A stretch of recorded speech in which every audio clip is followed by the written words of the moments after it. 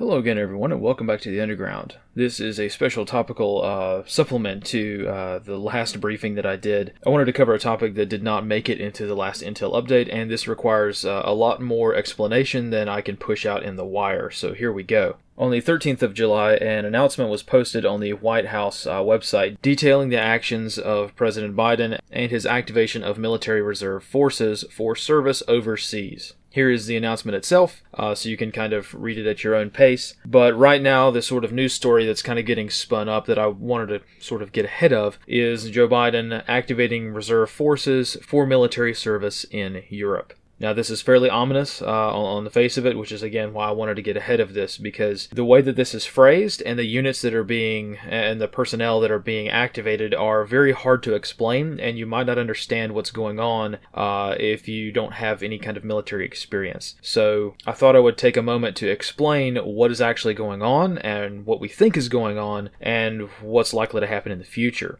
So as we all know, the military is comprised of different components. We have active duty, and we have the reserves.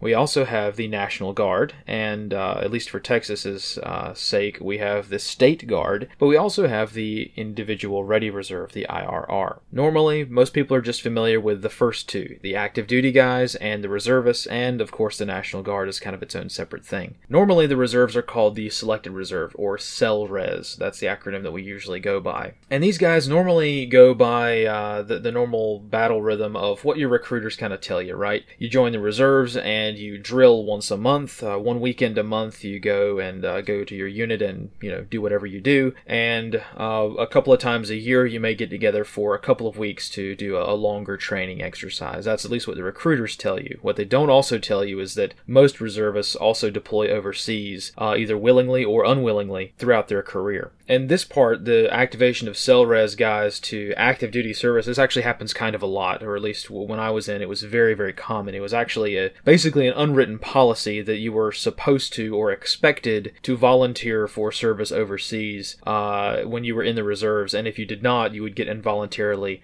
activated back to active duty. But that's a bit of a longer story, I suppose. Very simply put, members of the reserve live a normal, standard life. They're going to college, they have jobs, all kinds of stuff. They're by and large civilians for 90% of their life, but they, just like the National Guard, on the weekends sometimes, or whenever they can drill, get together, and now they're activated for 2 days a month, right? For the Saturday and Sunday usually, to drill, right? To train and do stuff like that. Interestingly enough, we have also what's called the Individual Ready Reserve, the IRR. Now, even though the word reserve is in the name of this really isn't anything more than just a holding status. Someone who is in the IRR does not drill, they do not show up, they have a DD-214, they're not associated hardly at all with the military. All they have to do is call into a hotline once a year to confirm that they're still alive, or at least that was the requirement when I was in. Think of the IRR as the reserve for the reserve. When the IRR was created, when this idea was kind of come up with,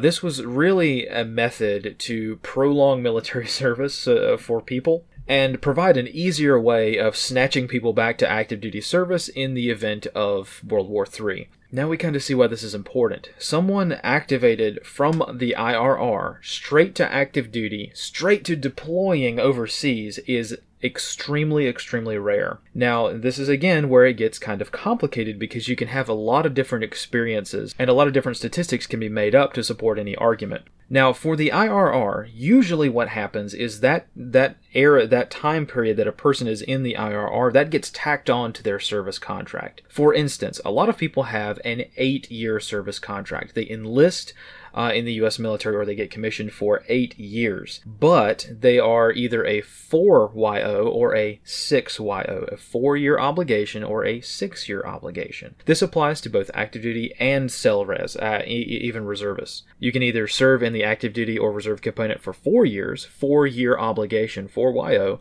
or you can do 6 years, 6YO. When I was in, 6YO was the most common. However, the last 2 years, or 2 additional years actually, were tacked onto those contracts to make that 8 years. A lot of dudes, unfortunately, also had a 4YO, but they had 4 years in the IRR. Again, basically as a way of calling people back to active service, or not even active duty, but calling people back to the reserves just in case World War III broke out. It's a little bit easier to shuffle paperwork to yank somebody from the IRR than it is to institute the draft. So that's why the IRR basically exists. It is like a pre-draft, a way of getting people who just got out of the military back in the military. And it's a dirty trick to get people from the IRR to come back to active service. To illustrate how complicated this is and how the IRR isn't really a reserve status, like it's just an administrative category, right? Here's a little bit of a story. Let's go back to 2003, the surge, right? Iraq, the good old days. And let's just say someone who has done their obligation, they have served their 4 years, and they're out of the military.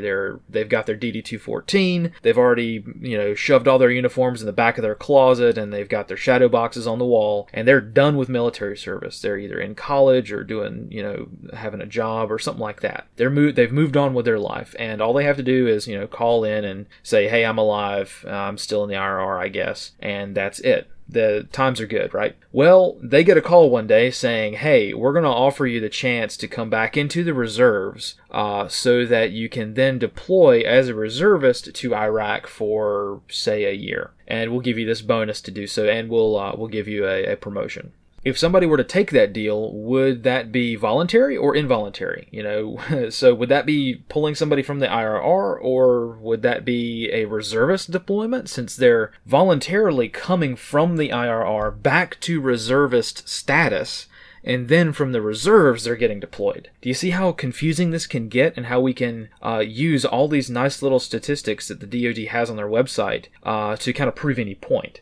So my point in sharing that story is that the mainstream media and the news guys and a lot of talking heads are going to say, oh, this happens all the time. We've deployed reservists for Bosnia, Kosovo, for Iraq, Afghanistan. And technically, they'd be right. But if you get down into the weeds of it, there are very, very few cases where a person is living their life. They're just not in the military. They're in the IRR. They've served their time. They're done with their service, and they get pulled from civilian life, not just back into their service branch, but they get pulled back into their service branch to deploy overseas. Do you see how strange this is? People coming from the IRR at all is pretty rare. But sometimes it does happen.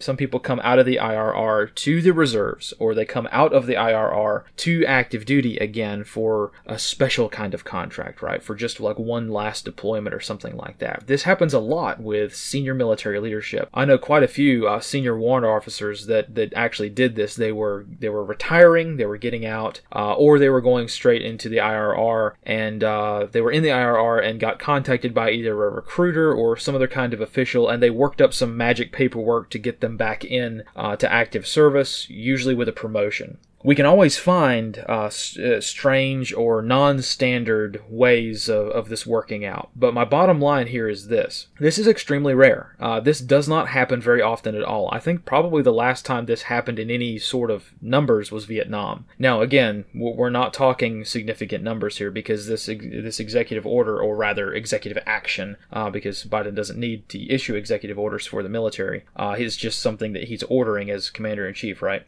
This includes the activation of 3,000, no more than 3,000 cell-res guys to active service. That part of the order is not out of the ordinary. That's fairly normal for cell-res guys, for regular drilling reservists to get yanked to active duty to deploy. That happens all the time. That was when I was in, that was the expectation, actually. So, take that for what it is. But it's the 450 IRR guys, the guys who are just living their lives, and they get yanked back in, not just to active duty, but to deploy. That's a pretty rare thing to happen. So that's why the military community and the veteran community is kind of looking at this saying, what's going on here? Because this is not really standard. Yanking somebody from the IRR to deploy to Europe, especially with what's going on, because the implication is, we know what's going on in Europe, and this looks an awful lot like, forces are being stood up, and it doesn't look very good. Now, the $64,000 question that everybody's going to have is this a prelude to World War III going hot, or is this a prelude to the U.S. Conducting more deliberate military actions in Europe? I don't know, but probably not at this phase. 450 guys getting yanked from their normal civilian lives to go deploy to Europe is pretty garbage. That's a pretty dirty deal. But 450 guys is not going to make any difference. We have already deployed so many more thousands of people to EUCOM that it's crazy, right? So the force staging is really largely already there. I think the more likely explanation of this is that the military is so strapped for personnel that they're quite literally having to pull civilians back into their military service just to fill the seat because they simply don't have enough people. Now again, Biden using break glass in case of World War III policies to do this is concerning. I'm very concerned.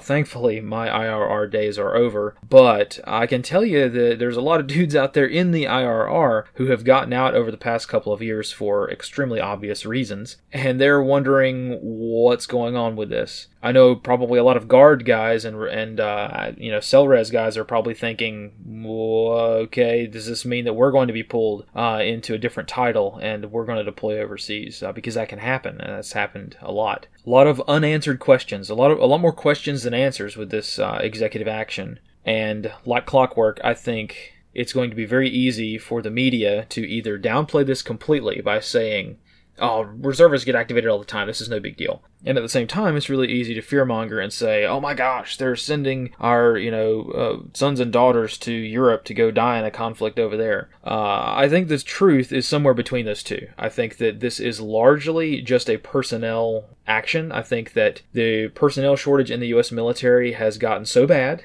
that they're having to pull civilians back to their jobs in the military. But I also think we need to keep an eye on this very seriously, because we know how the Biden regime works. They do something and see if they can get away with it, and then they do it again and again and again, and then it's normalized. So we don't want to have every month or so we're now yanking dudes from the IRR just to fill seats in Europe. Hopefully just in places like Germany or Poland and not that other nation. I can't imagine what it would be like to get pulled from your day job here in the States to deploy to that particular country. But as far as what these people will be doing, there's no telling. My guess is they're probably going to be pulling people, and they already have pulled people, who are in jobs which are critically undermanned. So specialist jobs, or jobs that require a pretty long training pipeline. Probably not combat MOSs, so that's at least probably a good sign for now. But I would definitely be curious as to see what kinds of jobs are being pulled for service in EUCOM. Again, we're just swimming in questions at this point. Is this a prelude to more of this kind of thing happening? Is this, are they going to start straight up drafting veterans when they're done with the IRR guys? I don't know. Is this a prelude to eventually the no kidding Vietnam style draft coming back? I don't know, and I doubt it. And good luck making that work. But the questions are still there, aren't they? We're now pulling people from their civilian lives to go to Europe, and we know what's happening in Europe right now. And this does not exactly give us good feelings, does it? So we'll definitely keep an eye on this, and we'll see what comes of this. So hopefully that helps explain things. Pulling people from the IRR to active duty to deploy, man, that's really rare. You don't see that very often. The reservists, a lot of reservists get shafted all the time and get yanked to active duty to deploy overseas involuntarily. That happens a lot. But it's kind of there, and it's kind of a normal thing, a fairly normalized thing. Even though the DoD will probably not admit to that. It happens quite a lot. But, man, pulling the IRR up, the DoD's desperate. And desperate for what? It's really hard to say. Is this just an emergency stopgap to fill desk jobs, or is this staging for more serious stuff down the line? Right now, we can't possibly know. We have to wait and see if this happens again, and we have to wait and see what Congress does about this, because even though Congress would probably agree with this, Congress has to get involved at some point, if I'm not mistaken, and there has to be an explanation given. So that explanation is going to be very telling as to why this is happening, or rather the lies being told will be very telling. So not exactly cheery news, but I hope to have shown that this isn't exactly the end of the world just yet, though we need to be on the lookout for more serious stuff coming down the pipeline. So that's all I have for now. We'll definitely keep on top of this and continue the updates as needed on this particular topic, especially with regards to a lot of military assets being more active, like I mentioned in the last brief. This is definitely something to keep an eye on, especially as what's happening on the international stage becomes some pretty serious theater. So thanks again for watching, and we will see you next time. And as always, fight in the shade.